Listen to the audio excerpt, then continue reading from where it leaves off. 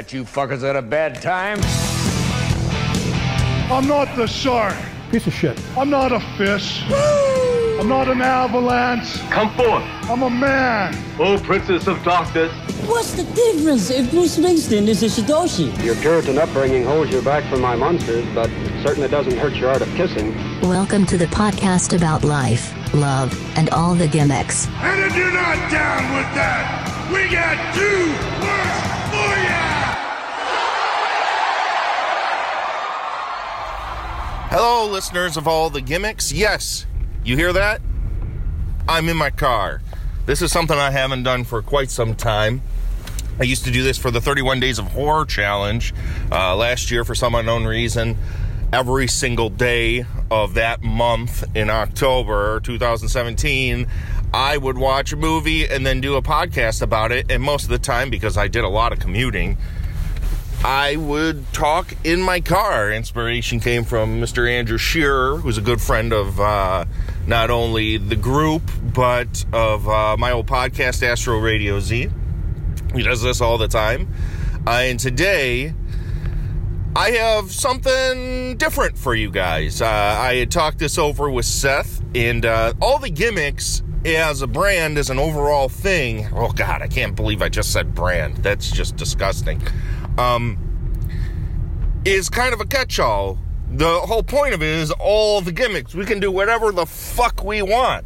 It's kind of the fun of this thing. The main show is Seth and I, and will always be Seth and I until one of us keels over or one of us gets butthurt so bad about something, which I doubt that will ever happen, to the point where we don't want to do it anymore with each other.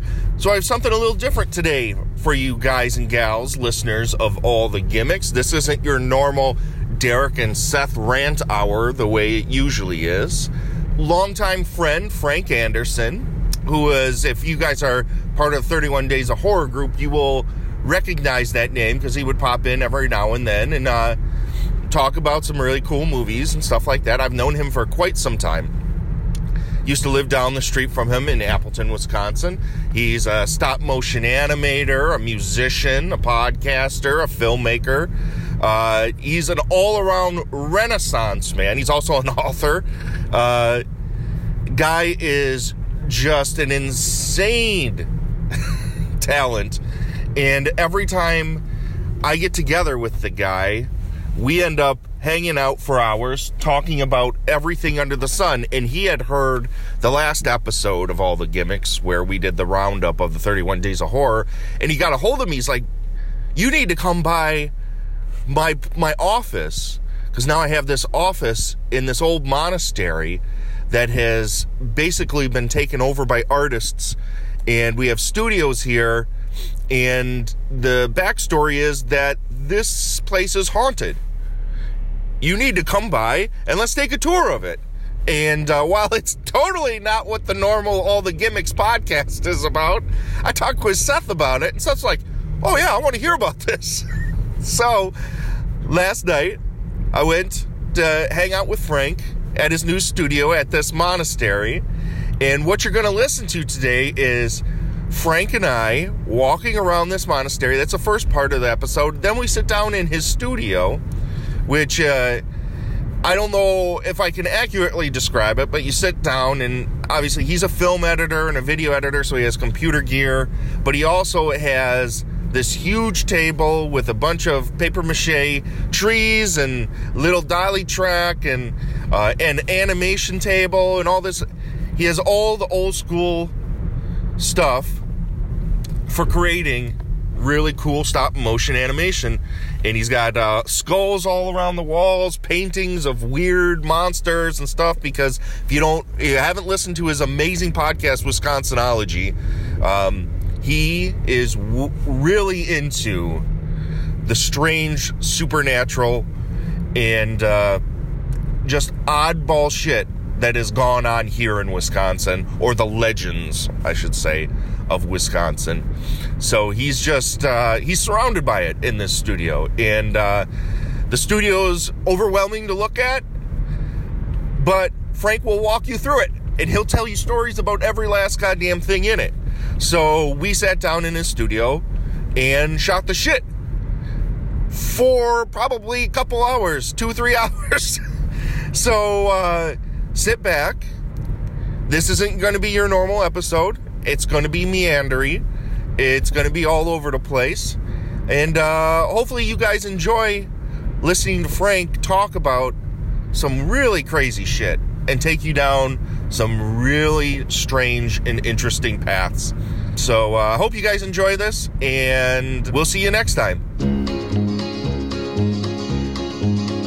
This old rig that I'm driving ain't the sharpest on the road. These old bulls that I'm hauling ain't for few. But if it wasn't for a lot of those truck drivers just like me, then who would bring those T-bone steaks to you? We're the bull shippers, big bull shippers, hauling them old bulls across the land. We're the bull shippers, big bull shippers, bull shipping truck driving men. This ain't the best job in this Ed Gein's a world, serial grave robber, an artist, a deviant artist, but an artist, and a man who inspired entire genres across the board. He changed pop culture in 1960 through Psycho. But Ed Gein's a guy you wonder about and wonder about and wonder about because he's just so damn weird. Right. How many, H.H. Holmes, oh, wonderful. He built a little incineration apartment. How adorable. How adorable. And body count. Ed Gein was only convicted of one death. One. He's a serial convicted. Convicted, but there were 3, I believe, right? There probably was. Yeah. There might be 4. But that's not his thing. His thing is serial grave robber and the deep need to inhabit his mother's body, thus recreating piece by piece from many, many middle-aged women. A suit. A bodysuit. Yeah. And dance in the moonlight he did. Which is the craziest. It's extraordinary. Across this globe, he stands apart from all that mundane body count shit.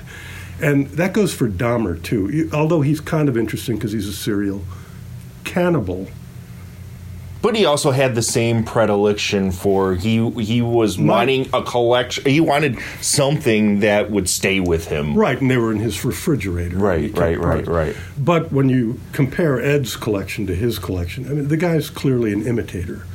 And he's come to the turf, the home turf of horror, to try and claim his title. So you're positing the angle is Dahmer really was a secret Ed Gein mark. And he wanted... Yes. He's from Ohio, you know. Oh, yeah, right. He's an outsider. Strike one. Well, Frank, I don't know if you know this. I'm an outsider, too. I'm not a Wisconsin. Yeah, but you're not a serial killer. Well, this is true. Or a deviant, or a... well, not that you know of. You're not a horrible... No, you're the nicest, one of the nicest guys I know. Well, so here we are. All right. Here we are. Tell the people where we are. All right. Well, you better tell the people where we are, because I don't know the history behind this place, Frank. What is this? I have to clear my throat. We are at a monastery retreat built by the Capuchin brothers here in Appleton, Wisconsin in 1936. The Capuchin brothers, there's still a few of them in a building out here, just out in the field where you drove by. Because there's a huge cemetery right outside of this place. There's 2 cemeteries. Yeah. And they're quite extraordinary, and they have their own story, and one of which I'm going to lead to, one story, because one of the inhabitants of this place was not an exorcist. It was the exorcist. Yep. Which you covered that on your podcast, didn't you? Well, that was one of your first episodes, I believe. I think that's the one everyone listened to. That's my big number getter. Yeah. So, the exorcist. So what happened to your podcast? Are you still trying to do that? I'm busy. It's hard to do. You understand? Well, because your podcast is more of a research documentary kind of thing where you're trying to tell the stories of these different things. At Wisconsinology.com. Hard shill. Let's do hard shill. Make sure there's hard shills. But here we are. Okay, we're in the basement. And this is the newer section of the building, built in 1962. So it's got that Vatican II Lutheran kind of feel, not Catholic, right? Because you want the evil, over old world, looming doom of old world Catholicism, and we're about to enter that. It's also a very calming place. But let's go. Follow me. It's a very calming place with a lot of evil and doom. Let's go through the industrial kitchen first. So a quick explanation of what this place has become. It's no longer a monastery. It's a retreat for artists, and many of the artists who come here are musicians from Los Angeles, Austin, New York, etc., etc. And it's a place where they can have a break. And so a few authors have been by, and one was a horror author. I wish I remembered her name. We chatted quite a bit about everything around, within 30 miles of this place. Right. Which is an extraordinary history. And actually, I posit that Wisconsin is the home of horror. It's the absolute kingpin of states with horror. And that begins with... Just here in the United States. You're not saying... No, I'm saying worldwide. Okay. I'm talking big here. All right, pitch me on. pitch me on this here. Well, number one, in North America, we have the most effigy mounds, burial mound. We are the burial mound center of North America. No one comes close. Well, it's mostly native culture. That was the way that they honored. Yeah. Well, the effigy mounds, ancient native culture. And we have the only effigy mound. By the way, they all have horns, and that has upset people. I mean, can you imagine you're a good Lutheran, you've come, or Catholic, whatever, you've come here, and there's this big damn thing, this figure in your backyard with horns? Well, they plowed over most of them. There were well over 30,000 at one time. But we're also the pictograph capital of North America. Rock pictures. Right. And rock carvings. So it all fits inside our border. If you look at our border and you place graves, effigy mounds, pictographs, and their density, just like bars, they make an outline of the state of Wisconsin. So what is the significance of Wisconsin as opposed... Because this obviously wasn't the most heavily populated native state. Yeah, but it was a religious center. And why do you think that is? Like, why? Well, it's centered around these effigy mounds, which we have so many of. And there were ceremonies there. You go to... Illinois has Cahokia, the great ancient city. We have its northern outpost, Aztalan, and that was a place of human sacrifice.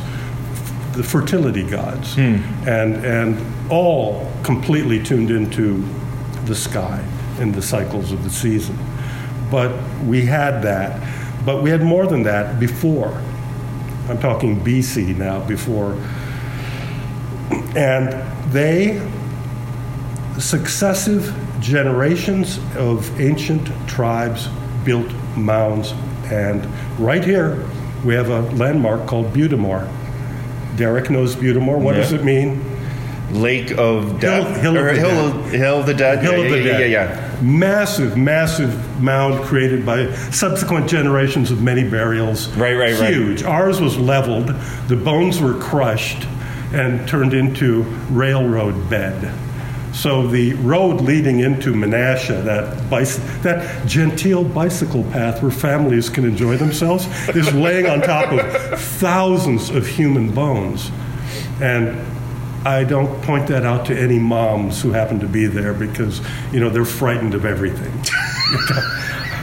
I mean, Halloween would be approaching, and they're falling for every razor blade and apple, story out there. You definitely need to go out there with a sign during the height of summertime when everyone's walking. You're walking on layers of the dead, and only on the path. That's the funny part. Here we are. We're in the old part. Okay, this is the basement. And how much of this has changed over the years? I mean, nothing has. That's new. Where we were. But this has stayed the same since when? 1936. This is all the same. So that's a studio, recording studio in there. We're going up the stairs. We're leaving the basement. I've left this building at 3 a.m. so many times because our listeners may not know, I'm a stop-motion animator mostly these days. And upstairs we go. Check this out. Yeah, check this out. So we're at the main level. This is old school. Look at this. You have to do the line I cued. What is this, from The Shining? No. Come on, Derek. Dude, this looks like The Shining. Dude, this looks like The Shining. I'm glad you said that. Wow. So room. It does. These are all bedrooms, by the way. And what has changed is a lot of bathrooms have been built here. I guess when you're possessed, you have to piss a lot. Yeah. Whoa. Hold on a second. Check out these little tiny rooms. Yeah, that's where the... Oh. What a trip. Well, describe it. It's very claustrophobic in here. It's very tight. Yeah. And it just feels like... It feels like the kind of room where you would go into if you were in a padded cell, like you needed to be locked away for a little while. That's right. And some of the rooms are spectacular with built-in bathroom, beautiful 1936 Sure. And turret rooms are called, and a turret room happens to be the most haunted room here. I'm a famous napper, and I look for any open bed to nap in. So you specifically go to the haunted rooms? Yeah, but I've been trying to sleep. I can't. But Frank, ever since I've known you, you've always been a person that's been very leery of, like, you respect the spirituality and, like, the evilness of certain things, but for some reason you feel the need to, like, push yourself towards that? What is that about? I don't know. I'm glad you brought that up. And then let's go to the chapel. You know what the great rule, what my favorite rule of horror, there's no rules. Right. But my favorite rule is no one gets out alive. Well, that's the way it should be. I know, but some people do the other way well. You know, the happy ending thing, but we know it really isn't. That's no fun. Yeah, it's no fun. That's no fun.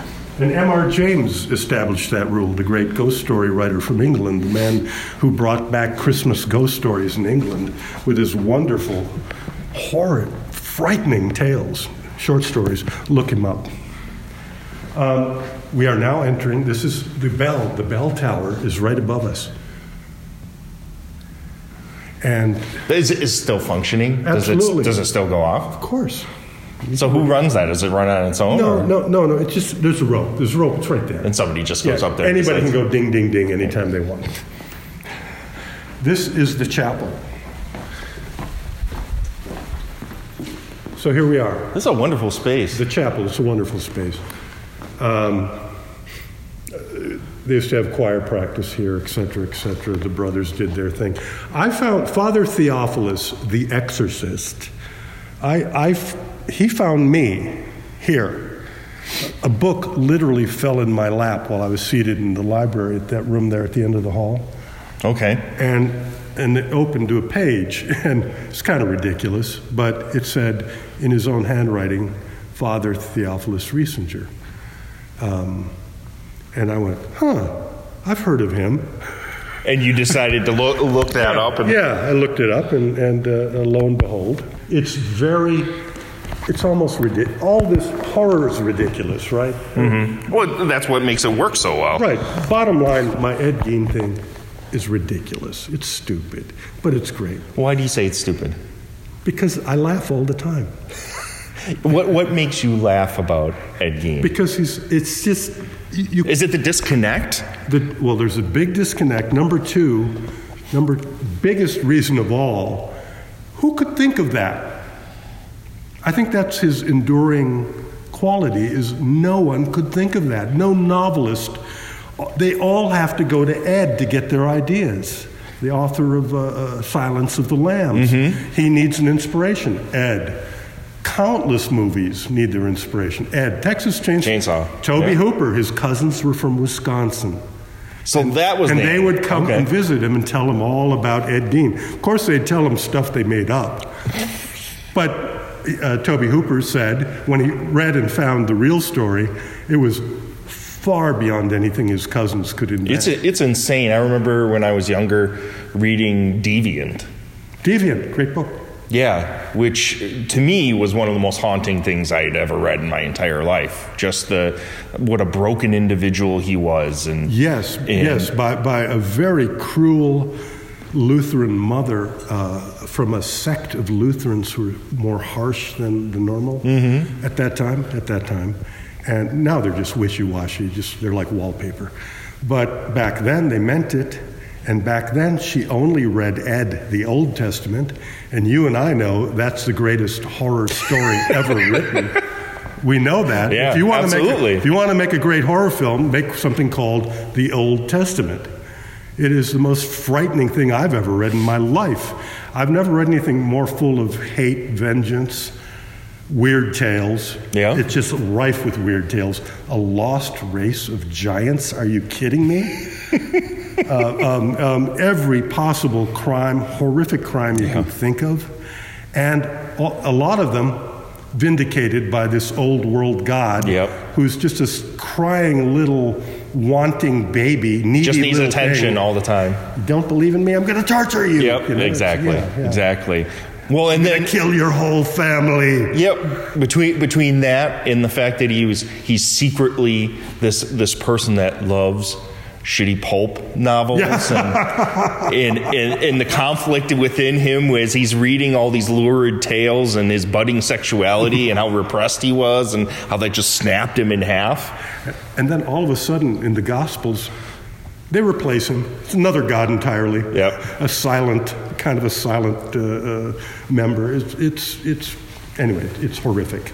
But through here, we're going to go upstairs. All right, and then you have to say the line again, because I just love that line. It reminds me of, when you get used to Ed Wood's writing style. Yeah.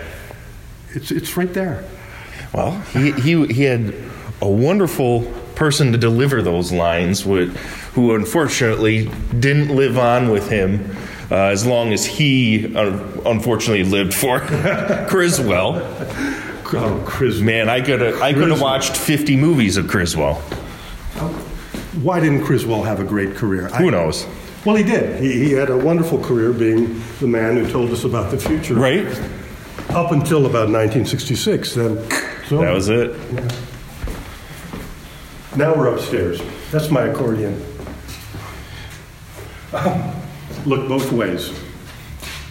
Wow. That's being redone, but that's the exact same thing as that. Yeah. We're down an immense hallway. You got to describe this stuff for your listeners. Well, you're taking everyone on a tour. Well, I'm terrible at this kind of thing. You've listened to my podcast. It's mostly me complaining about shit. Oh, it's you and what's his face? And Seth complaining about shit. This is interesting. Now, this is how broken down this is. It's wonderful. In the middle of the floor. This is wonderful. Yeah. I mean, I love the fact that this is totally undone. Well, let me describe it for your listening audience. You're much better at this than I am. There are about 400 rooms here. And some are, as you described, claustrophobic and tiny, but some are... Well, this one's claustrophobic. Let's go down here. No power in that one. We are in the dark wing over there. Well, what strikes me immediately about this place is that it kind of feels like an underground bunker, but we're definitely not underground. Like these hallways look like something that would be underground. You'd be walking through. We're on the second floor of a vast building with a cross on top of it and a bell tower. And we're on the banks of the Fox River, and we are surrounded by farm fields and one of the largest cemeteries in the whole northeast area here in Wisconsin, where Father Theo is buried. Right outside. Yeah. And by the way, the other exorcist is also buried in Wisconsin, the one who took part in the St. Louis exorcism, the Georgetown exorcism, the two bases of the book and movie, The Exorcist, are buried here. Jeez Louise. So this is a larger room. So this is the penthouse suite. Yeah, I think I'm going to be staying here for a couple of nights. Wow. This is a turret room. Oh, this is a great room. This is a great room. Sunrise is over there, sunset's over there. It's just solid sunshine. This is an updated bathroom, not a 1936 bathroom. Oh, I was getting back to Father Theophilus. So he's in Appleton here, serving St. Joseph's Parish, which this is was a part of. So a newspaper article I read, Father Theo talks about his most recent exorcism in Appleton. And it's like he's giving, a talk at the Rotary Club. And Beelzebub, Satan's lieutenant, appeared for 2 straight nights. Is he an entertainer? He appeared in Appleton for 2 straight nights in 1924. Just to hang out. And he's just saying that. Yeah. And the reporter's reporting everything. And what did they have for dinner? That's what I want to know. They didn't report that. They always had that a fine dinner of fried chicken was served and meatloaf, potatoes, etc. The wonderful hard details, hard news. And people in the audience request of Father Theo that I'd like to go with you on one of these exorcisms. And being that he did 35, I believe, the Vatican told him to stop it. Literally. Why did they feel it was just kind of doing a horse and pony show where he was just kind of... Well, we don't know because he's so damn serious and legitimate in every way. He's got the look. He looks like an exorcist. He acts like one. Yeah. He's out there in the field conducting the greatest exorcism in American history. It took place in Iowa. He left Appleton. The victim was from Marathon, Wisconsin. She went down to Iowa. They wanted to be secluded. And that marathon session produced all the visual details of The Exorcist. All the vomit stuff, all the heads, spinning, the body lifting and attaching itself. Oh, every exorcist cliche you can think of is in that exorcism. They're all there. And, it's interesting to me. You and I see a movie like The Ring. The Ring. And all of a sudden, everybody's true ghost story or whatever reenactment looks like The Ring. Yeah. Yeah. Well, from Father Theo's time, every exorcism description, they're suddenly vomiting. There's no mention of that before that and in his exorcisms, but right then, well, this demon likes to vomit, and it's deadly accurate. He's a showman, man. He's got to kick that up. Holy cow. This place. This is original. You're looking at original, left and right. The floor is as it was, concrete, and room, endless lines of rooms. Again, one of the claustrophobic ones. And then there's a communal shower. So these are the rooms that when artists decide to come and hang out, this is where they stay? These are rooms that will, perhaps a year from now, be ready to be put in that position. Most of the rooms where artists stay are at the ends of the building, the center of the building, and downstairs. Oh, so most of the new stuff that's been redone. Yeah, sure. Yeah. So who owns this place? Is it a communal thing, or is it no, it's not like a benefactor that just kind of says... It's a nonprofit organization. And who makes that wonderful whiskey in Ireland? Jameson is a sponsor. And Jameson's music, they have a lifestyle section. Sure. Company. Yeah. And they sponsor bands. Well, those bands come here. And they record music videos here. Why this place? That's what I'm trying to wrap my head around. What is it about this place that... It's unbelievable. I've been here now 3 years. And it's unbelievable. There's a feeling here. And recently, a singer-songwriter came from Austin. Actually, we're standing in the spot where the 3 o'clock ghost appears. Oh, okay. Okay. So he stayed in this room, in here. And at 3 o'clock, footsteps start at the end of that hall and come all the way down and go down the stairs there. So now, have you heard this? Yes. Over my head. I was in the hallway down below. It's distinct footsteps. It's click. It's old shoes. Okay. Leather shoes, a gentleman's shoes from 1930s or something. So you hear that. He could not get to sleep in there because he'd finish up around 2 o'clock and he'd be awake. All of a sudden, click, click, click, click, click. Somebody told him, that's the ghost. And he said, oh, really? Well, I'm up at night. I'm going to catch it. So the third night that he heard click, click, click, click, he stood right behind that door. He's going to get it, right? Yeah. He's going to just open it the second those... Came close. Yeah. As he's about to grab the handle, the door handle, the footsteps come to a dead stop in front of this door. What would you do? Poop myself? Well, he did something close to that. But he also pulled the door open. Yeah, and? Nothing. Yeah, of course. Yeah. Of course. Nothing. Now, me thinking the way I do, I'm thinking, you opened the door? To me, you open the door, something comes in, right? Right. Yeah. Or you're welcoming something. You're welcome. Yeah, never do that. That's a horror rule. Well, can I come in? No. I have, whenever you bring up something like that, everybody's got their, like you were saying, everyone's got their own story of the supernatural, whatnot. I've suffered from sleep paralysis for the last, 10 or so years. Oh, do you scream? No, but I have the nights where there's the shadow people and things that I've... Yeah, do they come out of closets or window areas? It's different every time. Yeah. I've only had in the last year since I moved to Kaukauna, I've only had one time it happen. It's mostly stress induced, but the time I had it happen in Kaukauna was totally different than any other experience I'd ever had, because it was mostly traditional, I'd wake up thinking I was in bed. This is when I was married and I was living down the street from you, and I woke up and I couldn't move, but I could see somebody standing in the corner that would walk up to me and then speak gibberish into my ear or something, just weird stuff like that. And it would happen, but this last time I was sleeping on my side and all of a sudden I felt hands patting the back of my bed. Whoa. And then all of a sudden, it felt like 10 people were on my bed hammering on it. And then eventually because I could recognize what's going on because I can't move and it's hard to breathe and whatever.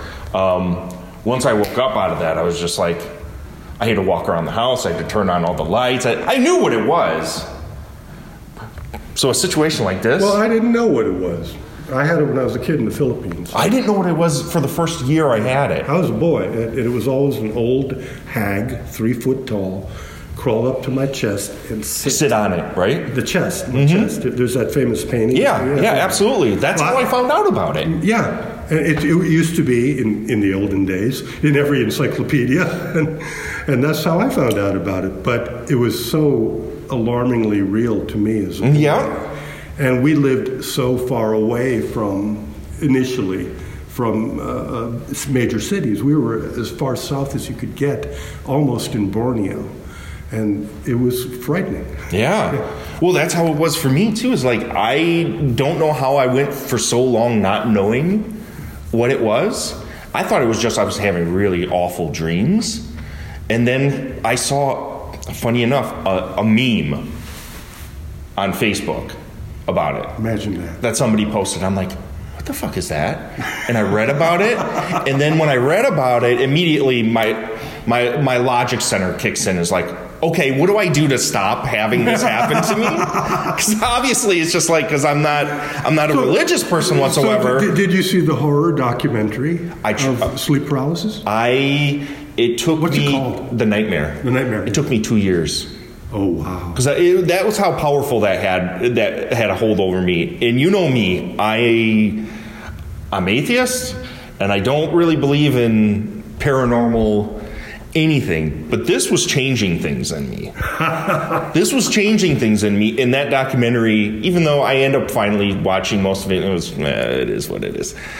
So I couldn't bring myself to watch it. It was just too real. So based on your case, can I do some pseudoscience here? Yeah, go right ahead. So all the cool shadow people live in Appleton. They wouldn't get caught out there in Kaukauna. That's what happened. So then what are the people hammering on the back of my bed? Who the fuck are those guys?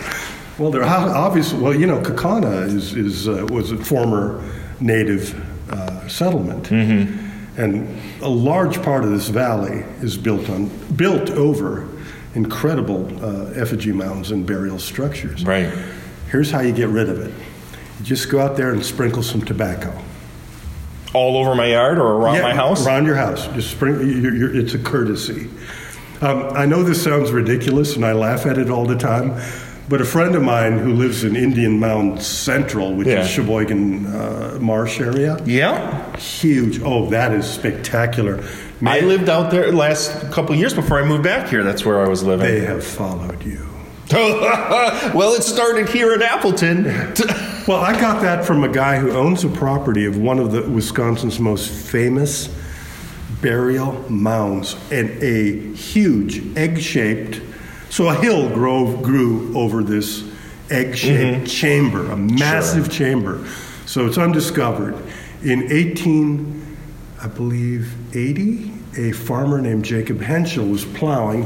His horse punched a hoof through the top of the chamber. He got the horse out, and then he got his sons some rope and a torch. They enlarged the hole, and they found that they could shout down there, and it was large and empty. And the boys lowered their father down slowly, foot by foot. And as he went down, his torch illuminated his descent. So he saw walls, and then all of a sudden, he's in the middle of a circle of seated skeletons with clothing.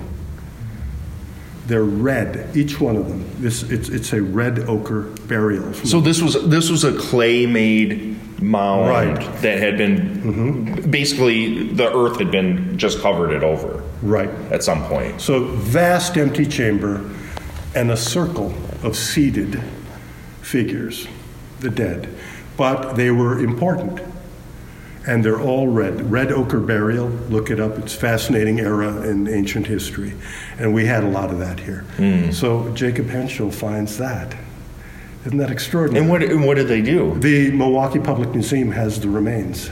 And because to dig into these things is against everything in Native American culture. Of course. And bad things are going to happen. Oh, you better not. Yeah. The Milwaukee Museum showed the Pearl Princess, which was a burial near Aztalan. The Pearl Princess was buried in tons of pearl shells, tons. And these shells were from the Yucatan in Mexico, but they found their way up the Mississippi River. Yeah. And easily, because what is Wisconsin? Nothing but water and connected water. And the burial was spectacular. She wore a beautiful outfit of beaded shells, and her hair was done so. They brought her body out to public, and that lasted 2 weeks. Number one, the plumbing started going crazy there, burst, this and that. And of course, lawsuits. Oh, yeah. That's the kicker. Yeah, of course. Yeah, of course. And they wisely pulled it. So that's my answer to the question is, they're held, they're there. It's like the end of Indiana Jones in that place. They have crates and crates and crates of these things unearthed in the 1800s, and they will stay there. Jeez Louise, have you, not to go on a side tangent, did you ever end up watching that movie about the people that I love under the was it As Above, So Below? Yes. What a wonderful Absolutely. movie. That movie scared the ever-loving shit out of me. Yeah, it scared me too. I love it when that happens. That sort of. That to me, like the way you described that and the way that movie was, is just like, that to me is what the descent to hell, if there is such a thing, has got to be like. It's just like going through years upon years upon years of history to something that you're not going to be able to conceive of what this is. It's mostly all internal in your head. Yeah. Stuff fucking with you because of magnetic poles in the earth and all this. I would love to see a movie that's just that. The descent from top to bottom. And I hope it bores the crap out of people. Well, that's what I think they were going for in that. Yeah. To be honest, because most of that stuff, I mean, there's no real monsters or anything like that. Let's go this way. We're going to walk this way. Speaking, I mentioned earlier, what was that documentary? Nightmare? The Nightmare? Yeah, The Nightmare. So I work I'm in the film business, just to put it generally. That was a big buzzword 2 years ago. Horror documentary. Do you have a horror? For South by Southwest and for Sundance. Do you have a horror documentary? Do you have a horror? And what was the movie that really hit that? Was that Room? It was The Nightmare. It was The Nightmare. It wasn't that Shining one. No. That's considered. It was all bullshit. Well, it was all bullshit. It's total bullshit. But The Nightmare was the one that was spurring that into motion. I was at the meetings when you got a horror documentary. Do you have a horror documentary? We need that because it's hot.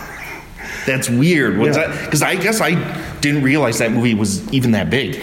But it was in the festivals and where buyers go. Oh, I suppose. So it's a Sundance. It was a big Sundance film.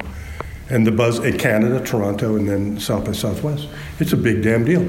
But what intrigued me about it was, all right, it's like metal, You put another word in front of metal and you have a new genre.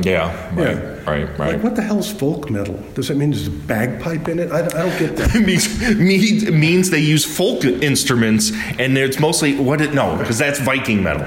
There's so many different subgenres of folk metal. I don't know. What is that? I don't know. I guess I don't listen to that kind of stuff. I don't know, but whatever /metal it is, there's only boys in the audience. I know that.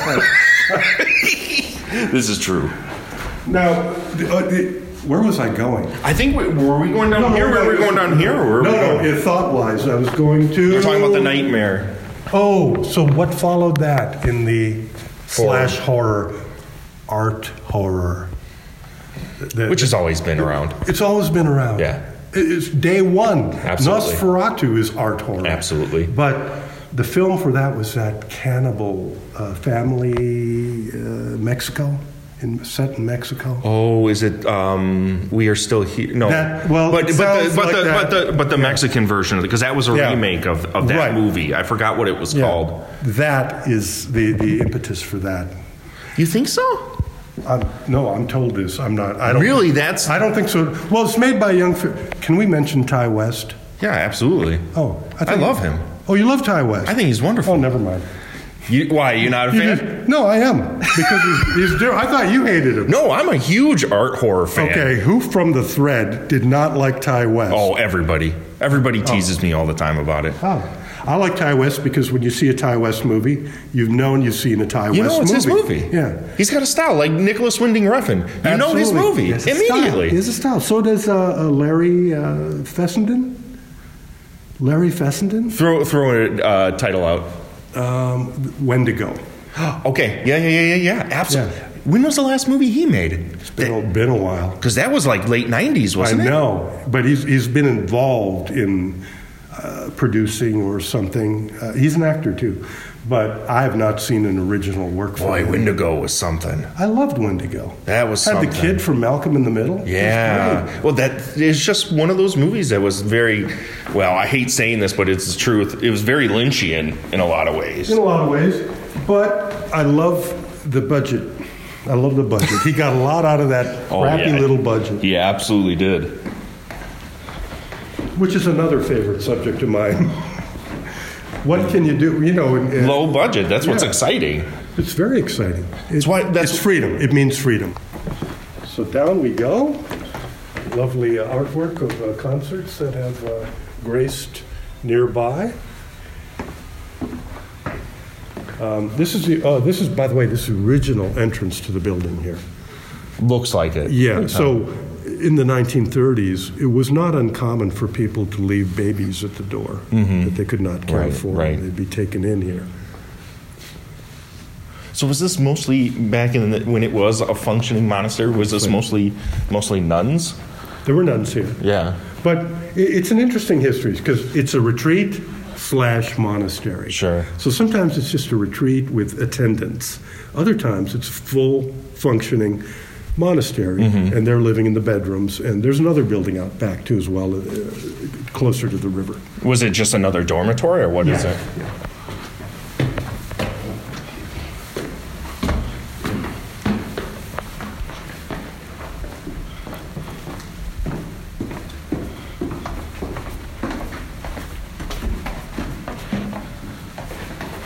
Down we go. All right, this looks familiar. Here we go. You're back. We're back.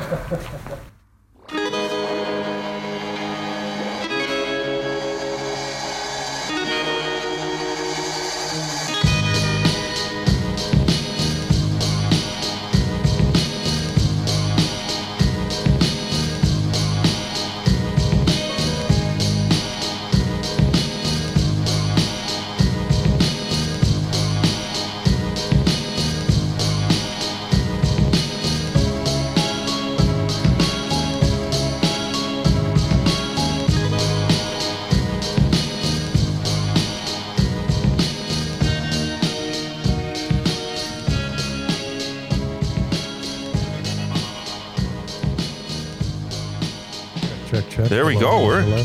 We're in recording. business? We're All actually right. recording. Yeah. Bill mass produces face casts and ships them all over the world. I've heard stories about his face cast rooms.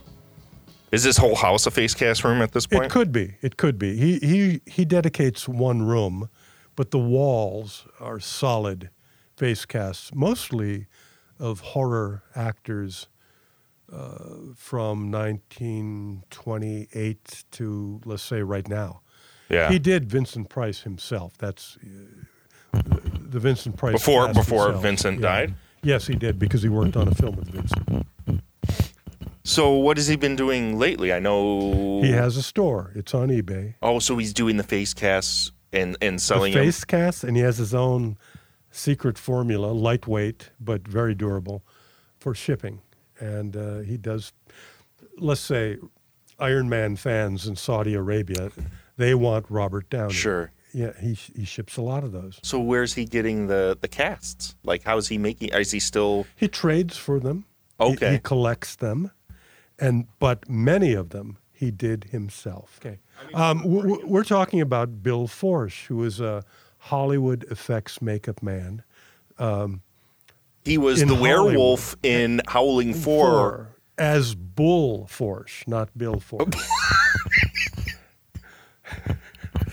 So he's a movie star / effects makeup The best artist. part of that movie, to be honest. The rest of that movie is. Bill was brilliant. Yeah.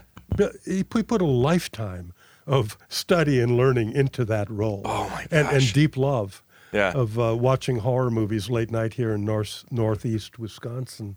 TJ and the Ant was his favorite show. That's TJ and the All Night Theater. Yeah. And Bill is the geekiest horror guy I know. He's the only horror effects makeup artist who's worked with Eddie Murphy on one side, Eddie Murphy, Vincent Price, et cetera, and on the other side, a couple of Bill Rebane movies. He did the one with Tiny Tim, Blood Harvest. Blood Harvest, Yes. yeah, and Lori Minetti, the Wisconsin lottery girl. Yeah. Yeah. It's surprising to me. I think it came up in the group, or maybe it was. Yes, it did. The giant spider invasion. Yeah. He always inevitably ends up coming up. I interviewed Bill Rebane in 1999. Chris Smith shot it. Yep, with I me. saw that footage. I think I have that footage sitting in my closet right now. You have that? I have a whole box, Frank, of like. I think it might have been converted over to beta and also to some. I'm trying to think what else. I know I have. Somebody had given me at some point, because I remember Hanusa and I were trying to come up with an angle to pitch for a pseudo meta Bill Rebane movie. That. Yeah. Yep. And I think Chris was sitting on a bunch of stuff, or it was sitting at Purple Onion. It was sitting at Purple Onion. And then it gravitated to me, and because American Movie hadn't come out yet. Right. Chris, that was a job. We just paid him to shoot it. So, within months, he was the director of American Movie. Yeah, He started a big commercial career. I was a director of that. That's my footage. And I shot all the Bull-X B-roll as well. Do you want me to bring that box? I'd love to see it. Yeah. Yeah, absolutely. It's a for years. It's a horrible interview. It's awful. Well, Bill he's Rebane just has grudges, people he can sue. Well, especially at this point in his life, he's just angry about everything. But that was quite a while ago. That was... Well, yeah, 1999, that's... Some of the people in the group were little children. He was He was so angry at Herschel Gordon Lewis. Oh, from Monster A Go-Go? Monster A Go-Go. Yeah. And I believe Or Terror at High Noon or whatever. What was it? Well, that's... Or Midday. Midday. Terror at Midday. Terror. Now you made me forget. Terror at Half Noon? Half Noon. That's what it is. Was it? Yeah. It's some cockamamie title crazy. like that. It's just the worst title. And that's right, where he says, and then I made a film. It's called Terror at Half Noon. What? Yeah. Terror at Half Noon. What? We had Herschel on Astro Radio Z years ago, obviously before he died. And Did you bring up Rebane? Rebane came up because Corey was so involved with Bill Rebane all the way to he knew him. So he had talked to all these stories to Bill Rebane for years because he knew a guy that was trying to make another documentary about Rebane. Many have tried. For at least 10 years. This guy's been trying to make a documentary, but he brought it up to Herschel, and Herschel told him the whole story. Just laid it all out there. And it was hilarious. Absolutely hilarious. Herschel's just like, yeah, it's just an awful title. And I just came up with Monster A Go-Go. And Bill Rebane would just hate brilliant it. title. Yeah, Monster a wonderful title. Wonderful title. Still a horrible film. One of the greatest. Does that even matter? If you got a great title, it breathes over onto the film. Oh, absolutely. Well, that's the whole Something Weird video catalog is great titles with no movies. Yeah. But Bill Rebane, and let this be a warning for any of you out there, folks, who want to make a Bill Rebane documentary, Bill will sue you. That's the bottom line. There's that Rebane style where you set up one big wide shot and the actors enter as if they're in a stage play. You mean the Andy Milligan style? Yes. Which is why I have yet to make it through a whole Andy Milligan movie. It's impossible. And it's what doomed... Rebane's the worst filmmaker ever, right? I mean, by consensus? I will always say that Andy Milligan trumps him in every way. His eccentricity makes him more interesting. Like, his movies are stranger. But they are so fucking boring that I can't make it more than 15 minutes into any of those things. And I've seen whole Bill Rebane movies. So he's got that on him. You've actually made it all the way through the end. Not the Alpha incident. How about Capture Bigfoot? 3/4. That's pretty Rana. good. I've watched all of Rana. You watched all of Rana? Oh, yeah. I used to have a big box VHS of that. That stars the Shopko lady. Remember her? Yes. We'd see her on TV every night here. She's all dolled up. She's a Shopko lady, but also the star of Rana. Oh, my God. Frank, if you had those VHS of Bill Rebane stuff from back in the day, you will make money off of those because hipster cats swallow that stuff up. I took all my Bill Rebane stuff that I did have on VHS, sold it at Cinema Wasteland immediately. Didn't last more than a day. Really? Absolutely. I have trouble. Ed Wood, right? Who's supposedly awful, but is actually a great editor. If you watch his cuts, they're rhythmic. He's got rhythm. And he holds my interest to the end because the absurdity plus his rhythmic editing. He's the only guy I know ever, a so-called bad filmmaker who left in a shot of a tombstone toppling, a cardboard tombstone. He didn't care. No, he scored it. He hit it with a big right, orchestral with a hit. He gave it a sting. Now that's brilliant. That's brilliant. And I love Ed's sound and editing work, but Bill Rebane's so damn, it's boring. Well, like you said, it just set up a camera and have people walk into it and do something. Well, here's the kicker. They walk out. Yeah. That's the mind boggler to me. I'm stunned every time. Going to wait for him to walk out. Takes like 30 seconds for someone to walk out of a scene sometimes. Monster A Go-Go. Yeah, absolutely. And have you seen the Twist film he did before that? Oh. Made a ton of money on that. Before Monster Go-Go? Yeah. No, I don't believe I ever saw that one. It's a short, and it played in movie theaters. Maybe that's on that same Something Weird. Crazy New Dance, The Twist. Oh, my gosh. He just shot it in a nightclub, and it's just a band and people twisting. That's all. But because it was right on top of the craze. People actually would pay attention and watch that thing. As the Giant Spider Invasion, the last great drive-in release ever. And I know drive-ins. I was a teenager in the 70s, and I went to drive-ins. I saw Chainsaw Massacre. opening night at the Big Sky Drive-In in Madison, Wisconsin. That, I loved Count Yorga Vampire. I remember all of that. And I remember Rebane's film as being, what the hell? Yeah. Why is this even up there? And did they always play it as, was that like the B picture or what? Sure. And I'm the nephew of a great B picture maker in the mid-'60s who made a feature noir called The Desert Raven, a crime picture. And I have nothing but endless memorabilia and B-picture lineup billings of that movie. But that was Rebane's deal. But for some reason, I don't know what, that film, Giant Spider Invasion, grossed $36 million for the distributor. $36 million in drive-in bucks. So that was just roadshow to drive-ins. That's right, exclusively. As an A feature. An A feature. Was it based on that title alone in the poster that sold it? I mean, what? Yes, absolutely.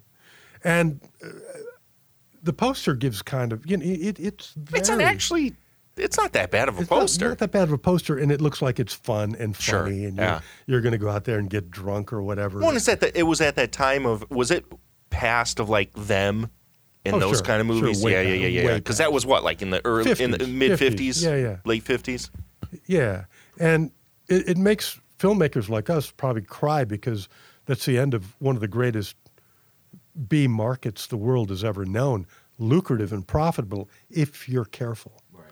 Bill Rebane wasn't careful. He sold the rights for not much, and the distributor made all that money.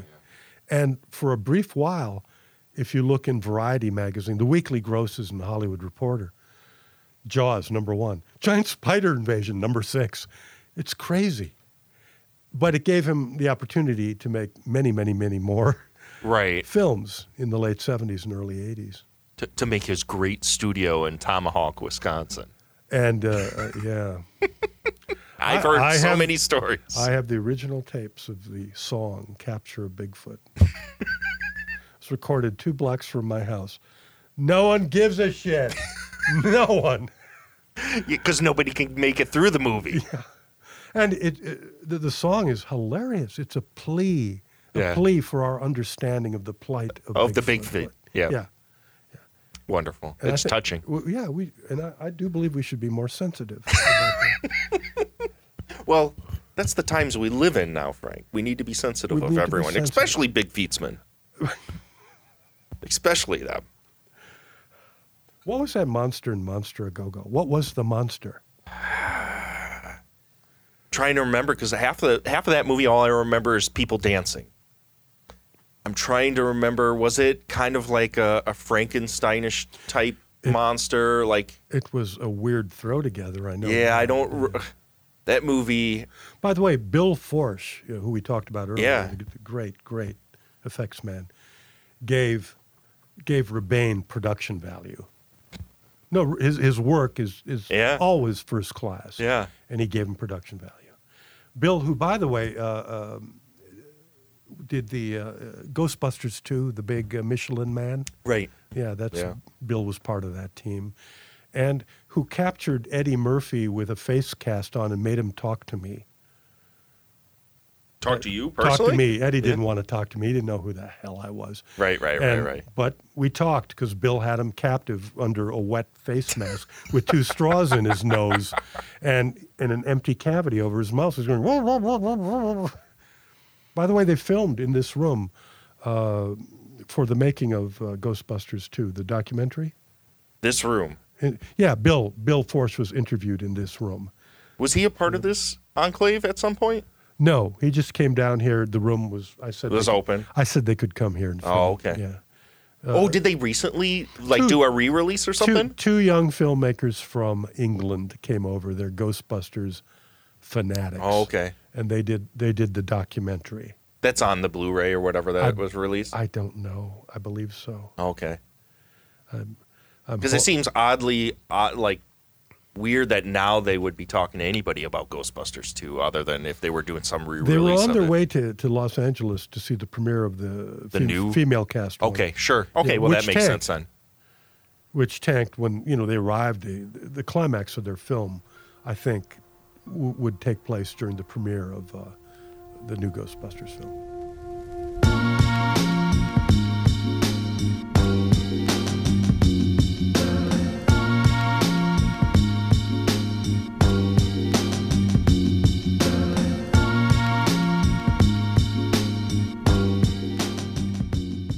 Yeah, they hate that. And when I had reps, they wanted me to be so specific. Well, I direct live action. I've done work for, I've done a lot of Coca-Cola commercials and Turner Classic Movies breaks, things like that. I haven't you remember the Noggin Network for little kids? Yeah, I did a lot of their breaks. And was that all that that kind of cut arty animation, or what was it? What wasn't was that? cut arty. Because I know, obviously I have little kids, and I've well, it brings up how they want to box me, how they wanted to box me. It was Shadowmation. Right. Oh, I remember when I first met you. You were showing me when we walked down to the basement of Purple Onion. You had your whole setups of that's right. Yeah, shadow figures. Yeah. Shadow figures. Oh, it all comes around. But they wanted me, Frank. There's a call I get from Chicago. What do you think of this? You're the shadow guy. Right. Yeah, well, I didn't like it at all. Of course not. Yeah, and then I started to look at my stuff on the reel, and I thought, I think I am the shadow guy. There's shadows in all of these things. Right. I better stop doing that, or I'm, it's going to be a shorter career than I thought. Absolutely. And they're all short careers. You only have a few years. What we're talking about now is what I did was national commercial work or TV, ID, network, da-da-da-da-da.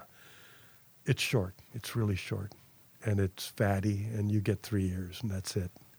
And when 3 years ended, it just fell off like a rock off the edge of the flat earth, falling into a void. It just ended in one day. And then what? Had to reinvent myself, so I had to pick something I did. Music. So I composed a lot of scores, mainly commercials, etc. Not jingles. I never wrote a word in my life, but my thing was orchestral scores. That was my thing. And I was lucky to be here in Appleton, where you can scare up a 15-piece or 30-piece for nothing of excellent conservatory players. We have that Lawrence University, right? School of Music, one absolutely. of the best. And you can scare them up, or for cheap, you got them. Boom. You have a real orchestral score, not a synth score. Right. Isn't that fun how synth scores have come back? The 80s synth score, that sound. You mean the Carpenter sound, right? No. Quote unquote. I'm going forward. The gods of the universe sound, the Giorgio Moroder, the Vangelis. Totally. The people who wear capes when they play. That's genius. That is genius. You got to have a shtick. I should have been the shadow guy. Absolutely. I should have been the shadow guy, and I should have lived up to it. Well, you can always come back. Right? You can always come back. We want the shadow guy. Yeah, right. Maybe that's your alter ego. You know what everybody did in back then to get ahead? They changed their names. My name is it's pretty ordinary. Yeah. It's just Frank Anderson. Whoa. That's pretty ordinary. Bob Smith. Right. I was up against people who were directors who were, previously they were Michael Gelson. And all of a sudden they're Michelangelo something or other, whatever. Yeah, Padrewski. I remember one person took his grandfather's name, Yeah. Miklos Padrewski. Jesus Christ, are you kidding me? Get the fuck out of Can here. you do that with a straight face? I can't do that with a straight face. I don't know if I ever told you this story, but... You changed your name? No. But, this is going to go in a weird place. Udler and I, for the longest time, before we made Hole in the Wall, we were trying to figure out an angle of how to work together, and we were going to... I think we were road showing, going to conventions with movies, and on one of the long rides back... him and my bud Blade and Eric Arsnow, that you know, we all were just spitballing stuff. And at some point, we decided we wanted to make a shot-on-video horror movie. We decided that the only way that we could really get away with this is that we had to go under aliases. And we were going to be Czechoslovakian art filmmakers that only shot on VHS. And we were that's pretty good. And we were going to wear wigs, and we were going to have the whole get up. You've got to sell it, and you've got to live it all the way through. It's the only way. Yeah.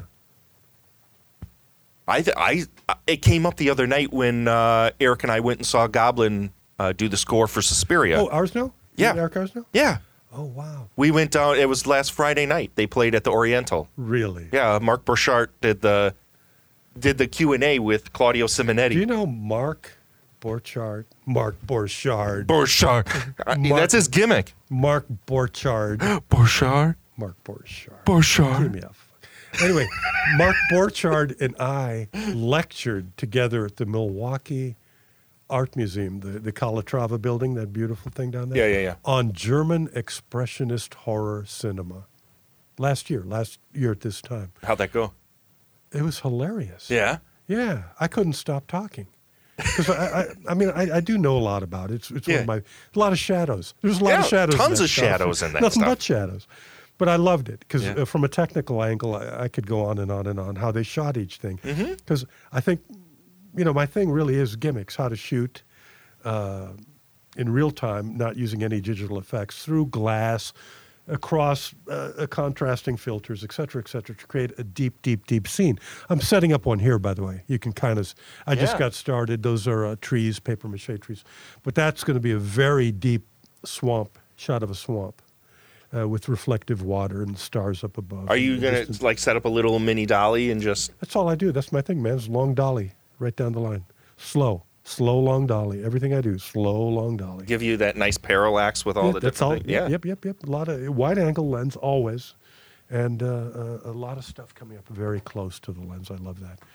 But where was I? You were talking about we gave Mark a lecture on German expression. Yeah. So he came to my lecture and took notes. And I thought that was, because he is trying to divorce himself from what he had been previously, which is Mark from Mark and Mike of American Movie. Well, I can understand why he guys wanted to do from that. Milwaukee, Absolutely, yeah. trying to make a horror film.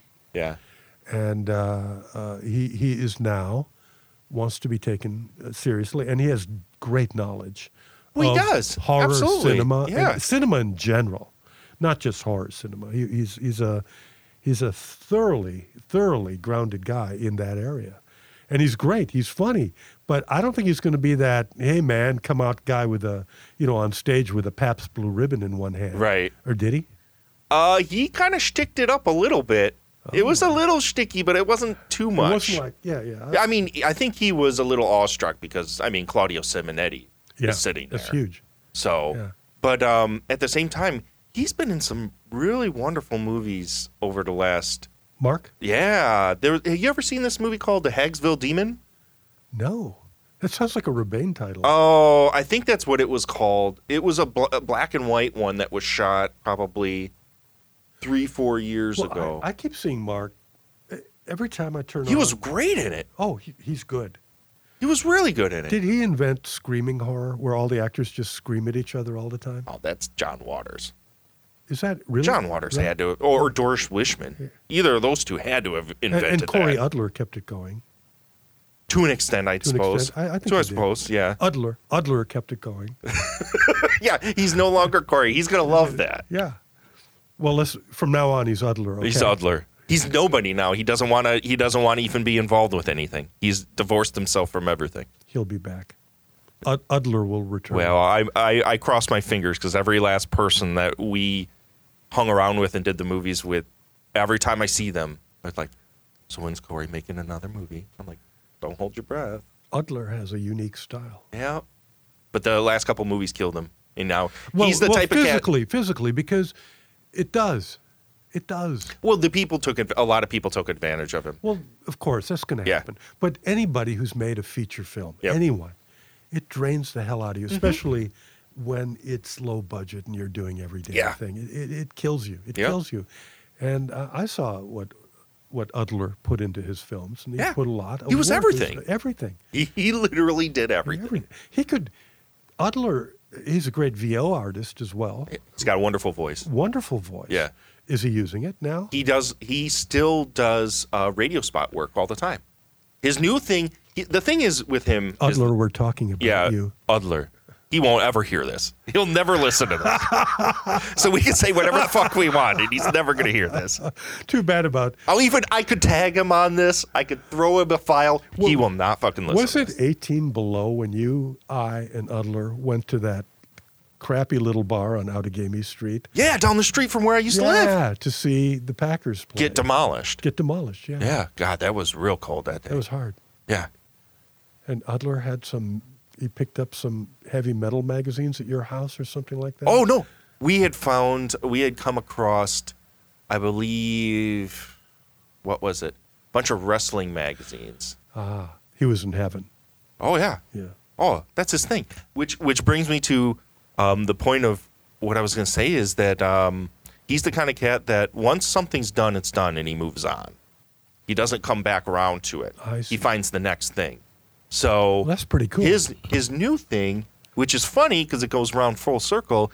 Before I met him, he grew up in Altoona, Wisconsin, which is right outside of Eau Claire. Oh yeah. Which is 15 miles away from where and we are basically the same age, Udler and I, the Udler.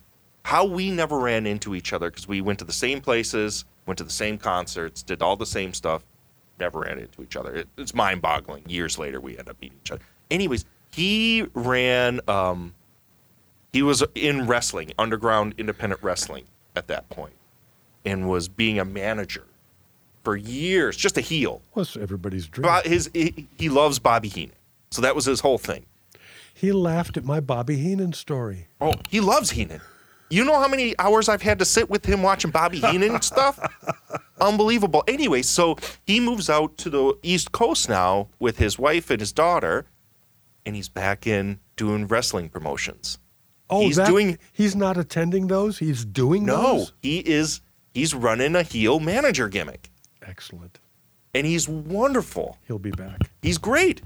He'll be back. I saw him last year in Chippewa Falls at a little VFW hall, run his angle, and it was the best part of the night. It was easily the best part. I had my girls there, and I'm just like, you can call him every name in the book. You can yell and scream at him. His mom is sitting right next to me. His daughter is right there. It was wonderful. It was a great night. He's great. I think that's his calling, to be honest. He's such a wrestling mark. Udler is great. Mm-hmm. Yeah. He's a wonderful man. What's the first horror film you ever saw? First one I ever saw? Yeah. Todd Browning's Dracula, probably. How? My dad. TV? I think a VH. No. Yeah, it had to be TV. Not Super 8 film? No. Nope. I remember we had, because we were in the suburbs of Chicago, and I was young. My dad was obsessed with Universal horror movies. Excellent. So that's probably where it all started, was Todd Browning's Dracula. To this day, probably the most watched horror movie of mine is that one. I still, to this day, love it. I absolutely love it. I'll argue with anyone about that. Yeah. I love the pace, the slowness, like a dream, like White Zombie. The lack of a score. Total that is so creepy. Perfect. Yeah. No, it's atmosphere. Absolute atmosphere. And people come at you trying to say, well, the Spanish production that coincided, it's better. It's got better camera moves. So much better. He had fangs. Oh, big deal. But they don't have Bela Lugosi. They don't have. That's it. That's it. They can move that camera all they want, but Todd Browning's restraint or inebriation, whatever it was, right. lent it its timeless quality. It's lovely. I have it back there on Super 8. I used to collect films when I was a kid.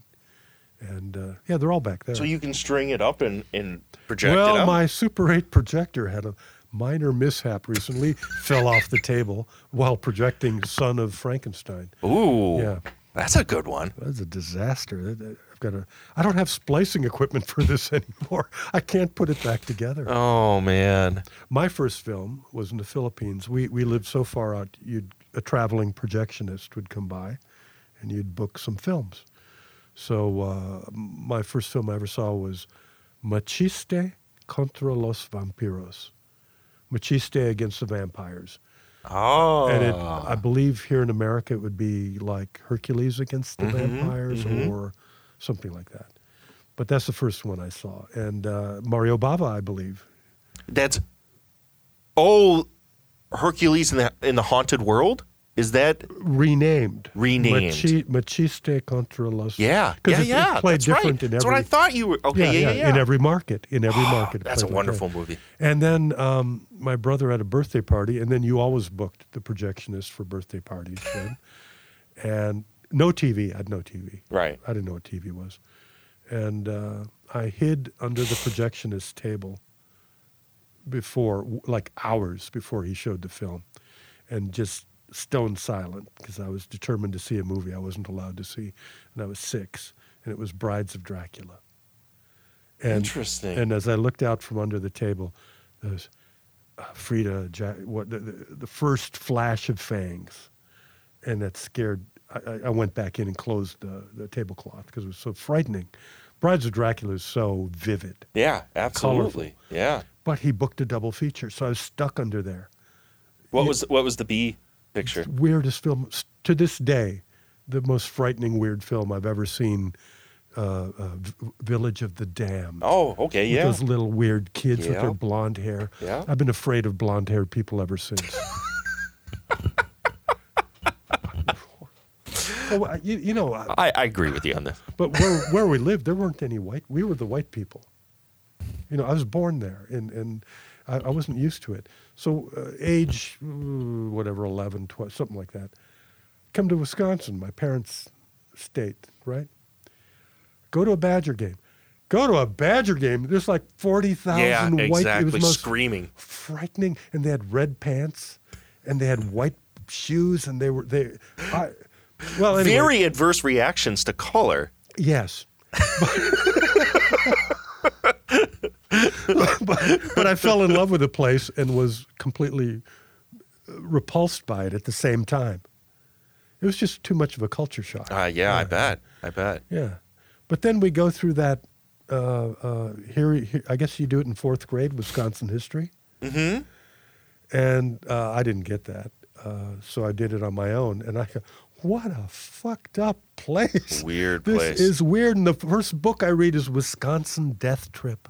Yeah. The famous Wisconsin, good movie too, by the way.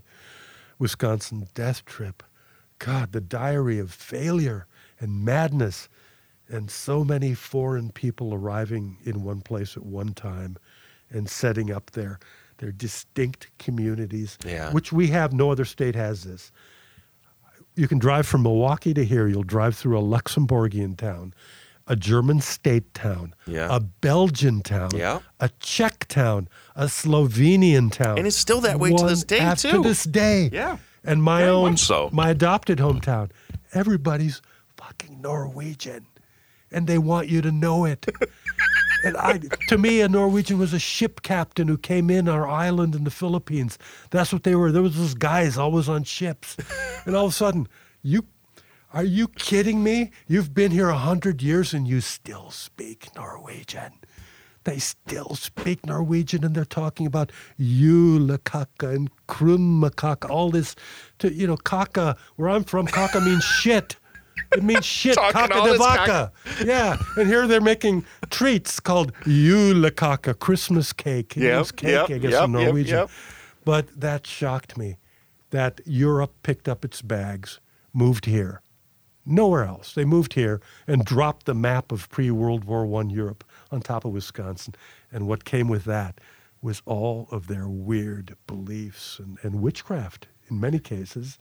The town of Center, Wisconsin was a center of a huge case of wizardry and witchcraft. What is that? In early 1900s, a man named John Dalkey was accused by his neighbors of casting spells on their cows. All the cows in town were dying except his. Was it like a vendetta or something, or what was the reason he was doing this? Well, here's the funny part. He admitted that, yes, he was very intimate with the Dark Lord, but he did not cause the death of their cows. But he cast his spells on them. He says he didn't. He says he didn't. But he's very good at those arts. He can do it, but he didn't do it.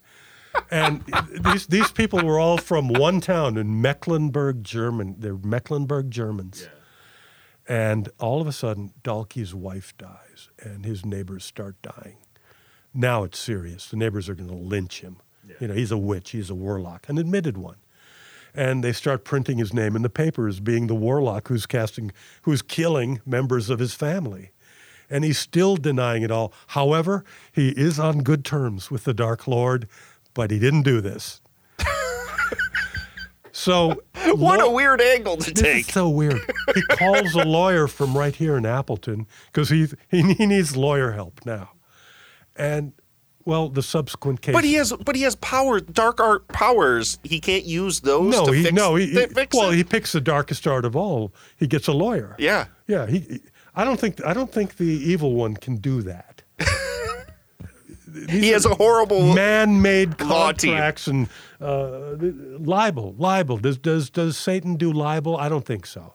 And he wouldn't want to kill any more people. He'd already wiped out the entire bovine herd of Center, Wisconsin, and now he's killing members of his family. So anyway, it comes down to he said, she said, and the lawyer sorts it out for him.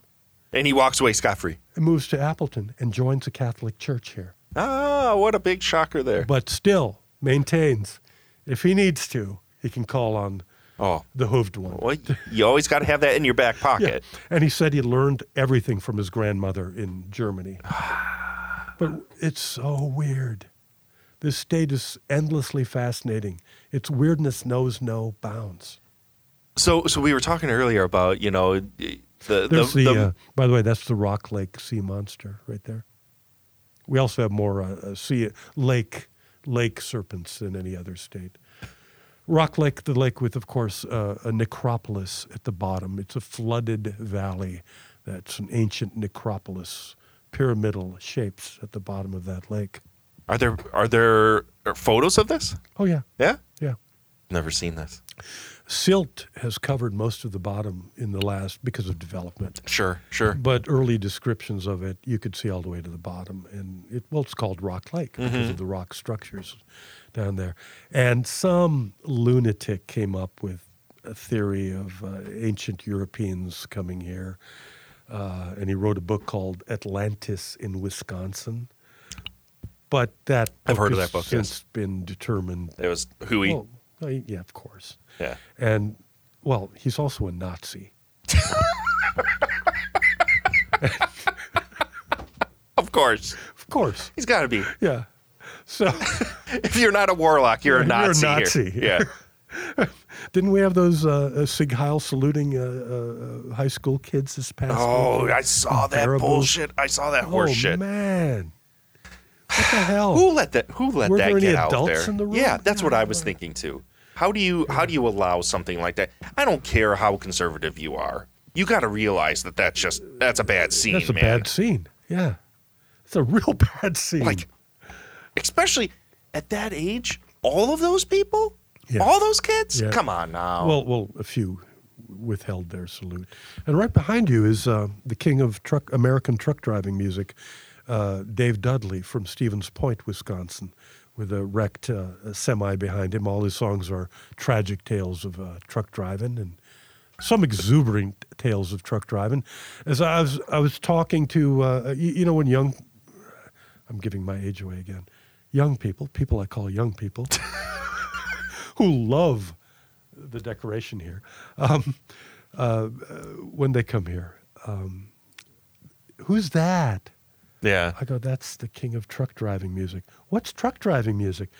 Well, it really was a long time ago. It's something that existed from 62 to, that's a long time ago, 78. So what would you liken it to? Is it more kind of honky-tonkish, or what is? It's a branch of country music. Sure. And it's just tales of truckers. Sure. And it yielded us the most god-awful song ever. Teddy Bear, you remember that one at all? Not off the top of my head. How about C.B. Savage? You know that? Nope. Obviously, this is not my forte. Well, our very own Dave Dudley, whose real name is Daniel Darwin Pedrushka from Stevens Point, is the king of truck driving music.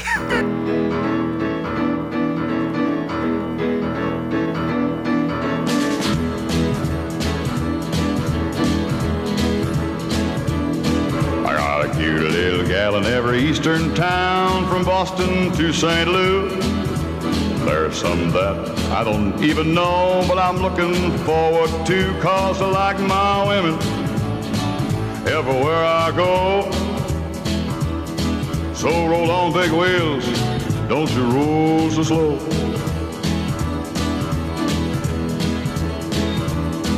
Peggy Ann is a-waiting in Memphis, and Betty Lou in Maine. I got a good old gal in Knoxville, but man, I forgot her name, but not her figure. I remember that. Yeah, I'm a kiss-stealing, a wheeling-dealing, a truck-driving son of a gun.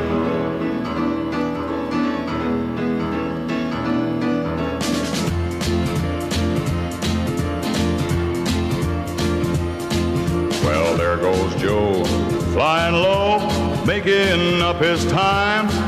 But from where I sit, I don't believe you'd say I'm wasting mine. I'm moving faster than a Jimmy 8. If you think I'm losing time, you're running late.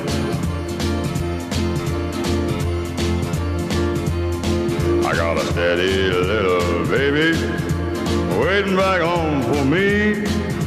But there are 6 more towns to go till I'm back in Tennessee, and 6 more women, at least I know.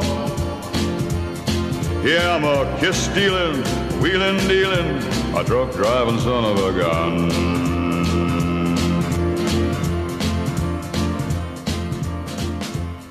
Speaking of really strange, obscure music, last night we've been doing this thing in the group where I've been doing these group views on Rabbit.com where you can get a bunch of people. I saw that. Yeah. My friend that I edited her movie Manos Returns, the sequel to Manos Hands of Fate. I know. Tanya Atomic. Wonderful. We were talking, and she dropped out of nowhere Miss Miller. Oh my God! Do you remember this? I ever? Oh, I had never heard this before, and it went down a rabbit hole. I enjoy all of her postings. They're fascinating, and she's multi-layered and she's a wonderful individual. Huge area, and I know it's Mrs. Miller, by the way. Mrs. Miller, that's correct. Yeah, she was a 55-year-old matronly, rather large. Yeah. Conservative-looking woman in the mid-60s who would do her version of the top pop songs of the day. And she was on a show called Where the Action Is, hosted by Paul Revere and the Raiders. Yeah. And later the Robs from Milwaukee.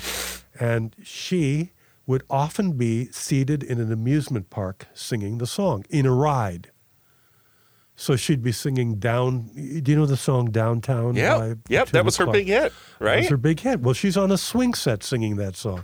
So you picture this very conservatively dressed, matronly woman, big smile on her face, swinging on a swing set singing Downtown in a soprano, operatic almost, a warbly voice. Yeah, very. Yeah. And she had her thing, and it lasted like 6 months. So we were of the mind as we were listening to this, because I had never heard it before. It seemed the way, because there was the only live footage of her are some of these TV appearances that were she was on, and they played it off like she was a joke act. Was she a joke act though? Because she had a full contract with Capitol Records, I believe. Yes, she did. To who was she a joke act? I mean, to her, I don't think she. I 100% don't think she did. She wasn't in on the joke. But the way they were playing her out was like she was a joke act. She was a novelty. How about that? So where did I remember seeing this. The story was fascinating me last night as I was digging into it. It's just like, how was it a matter of her coming into money to be able to record all this stuff? Did she have a band? Like, how did this happen? She was spotted. She's one of a long series of similar figures. Meryl Streep was in a movie about a woman who had a lot of money and bought her way into performing grand opera. Right. I don't know if you saw that one. Mm-hmm. But she's just that, but it's the 60s, so it's even more incongruous. Right. People are younger, the music's younger, and it's just that's what creates great art, opposites, always, conflict. She's walking, talking conflict. She's the very antithesis of all that is happening in the 1960s with youth culture. I mean, looking back on it, you can say that. But at the time, she was funny. It was funny. This idea of somebody that's moved on in time, but her brain's still caught in one very specific place. She had a song on one of her records called The Renaissance of Smut. Wow. That when I looked at this, it's because back then, the record covers had all the song titles on it and had some. You really dug into this. Oh, Frank, when something hits me, it's just like. Mrs. Miller hit you? See, it works. It was weird. I just didn't know what it was. It was just so weird. The music wasn't all that great, but I was just like, this is fascinating. Keen Holz, Death Watch, everybody knows what's what. All join in committing sin in the Renaissance of smut.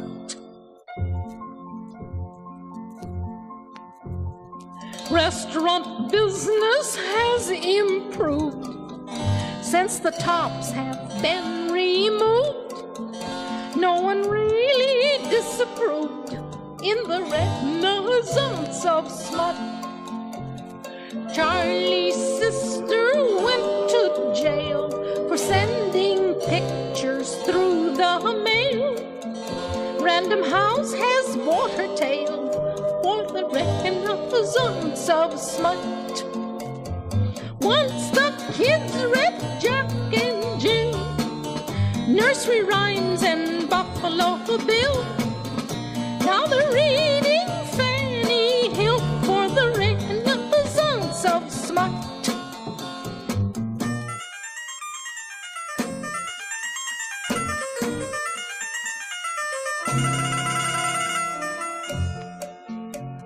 Suburbs once could win the race.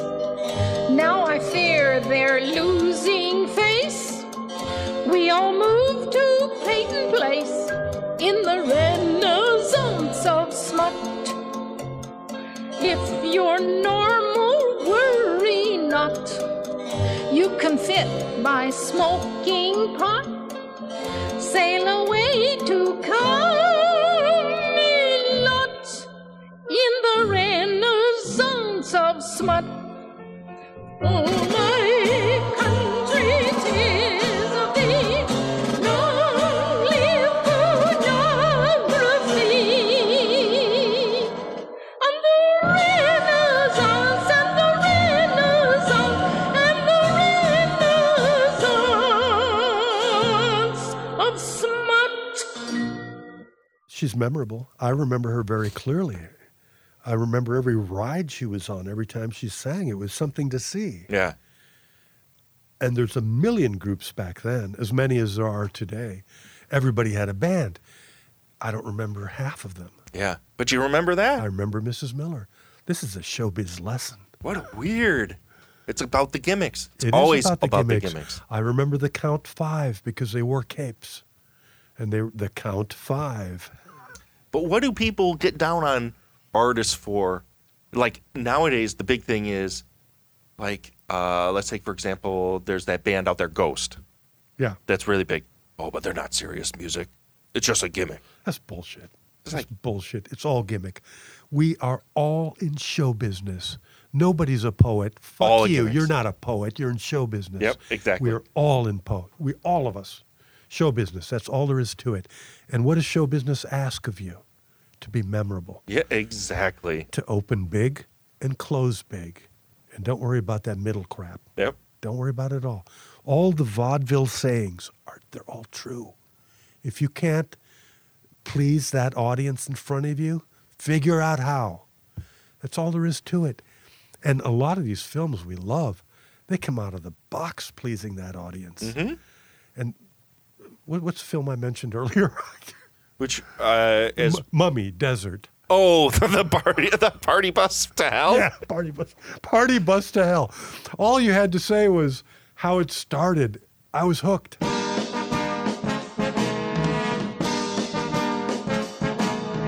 Would you like to ride in my beautiful balloon? Would you like to glide in my beautiful balloon? We could float among the stars together, you and I. Or we could fly.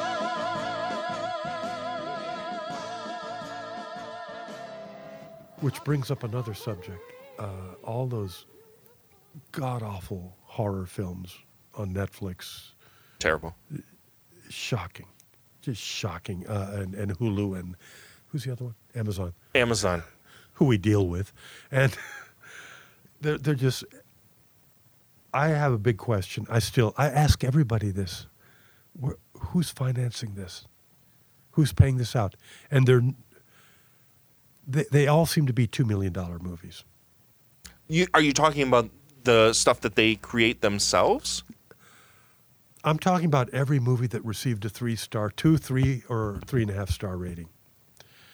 I'm talking about middling shit. Stuff that's unimaginative. Just derivative stuff. Mm-hmm. Not daring, no passion, none. Mm-hmm.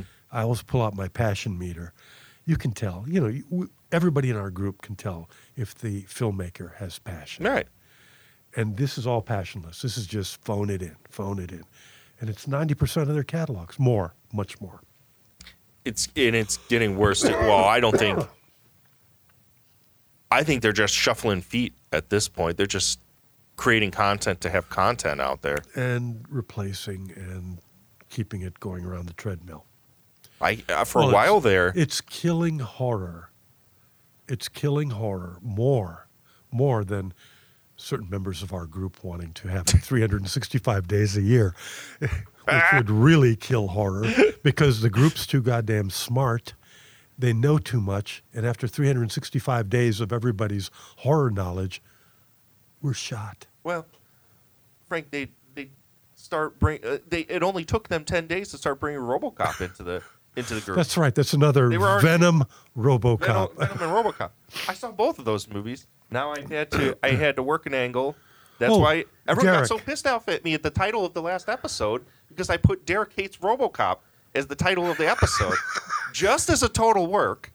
Because I knew people. By the way, speaking of a gimmick, did we decide if RoboCop is not? Come on, okay. Frank. What? I'm speaking. No. I'm speaking to you right now. Nobody else is out there. I'm speaking to you. What do you think? It's not. Of course, it's not. You're a grown man. Oh, boy. You can see for your own two. You can see for your own two eyes. Of course, it's not. Yeah, Venom. No.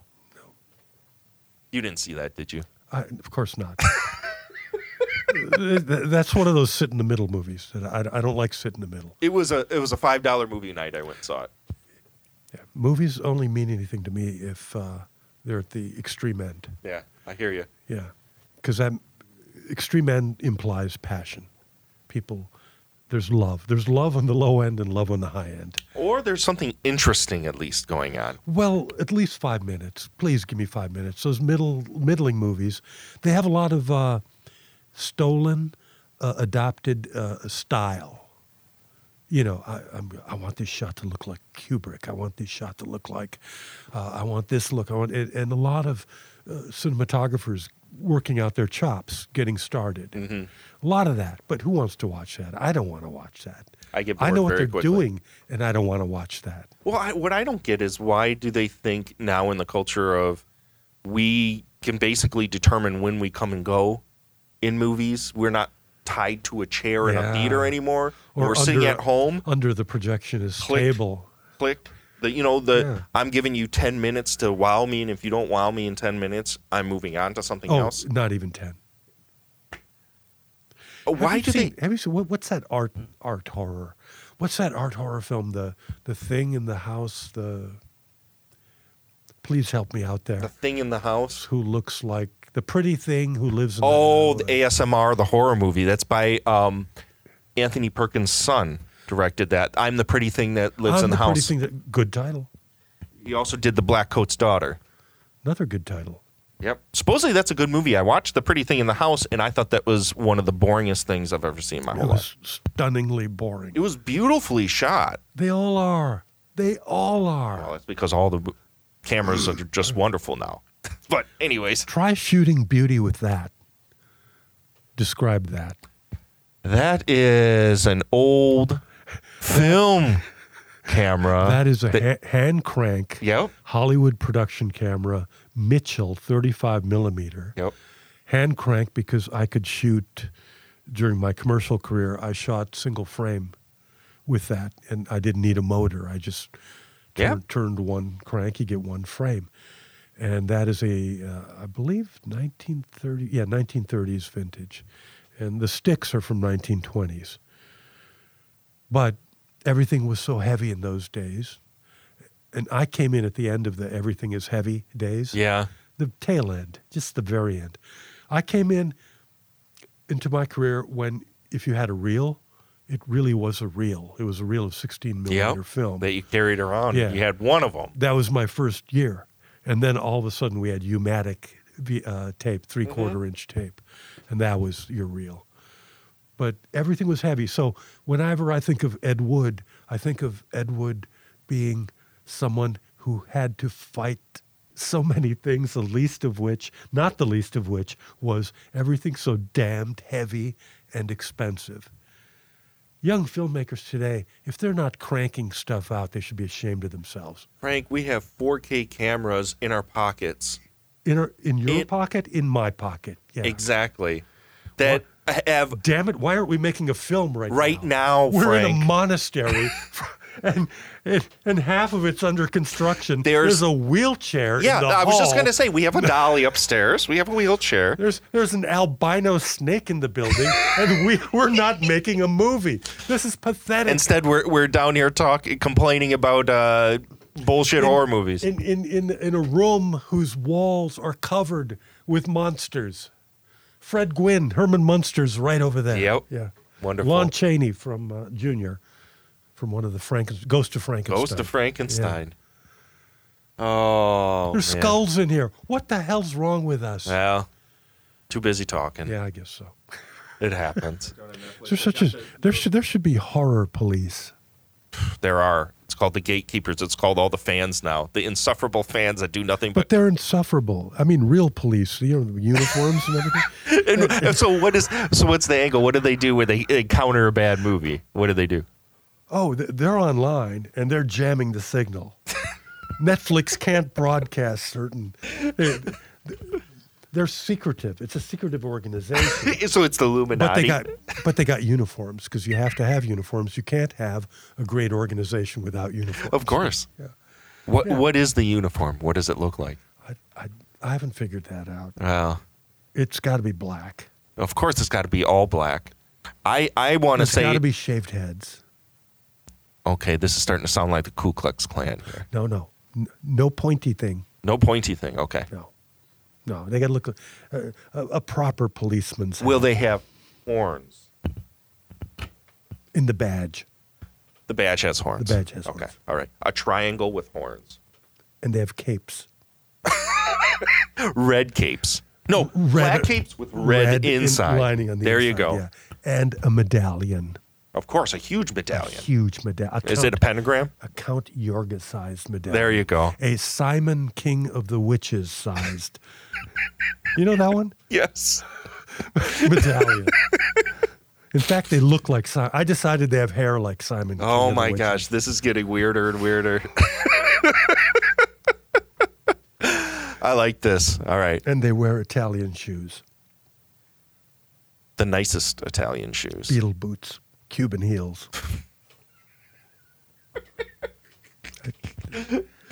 I can't wait to join. Oh my God, we're all going to join. What do they drink though? Campari. This is oddly specific. Like everything about it, you have to. The only way you get in is there's got to be a certain handshake. There's got to be a certain drink. It's Campari and popcorn. It's got to be the high and the low. It's got to be everything. And I love it. Finally, the bartender said, "Stone Cold, Stone Cold, Stone Cold." And I said, "What?" He goes, "Why are you throwing everybody out the damn bar?" I says, "You dumb son of a bitch, I'm getting ready for the Royal Rumble."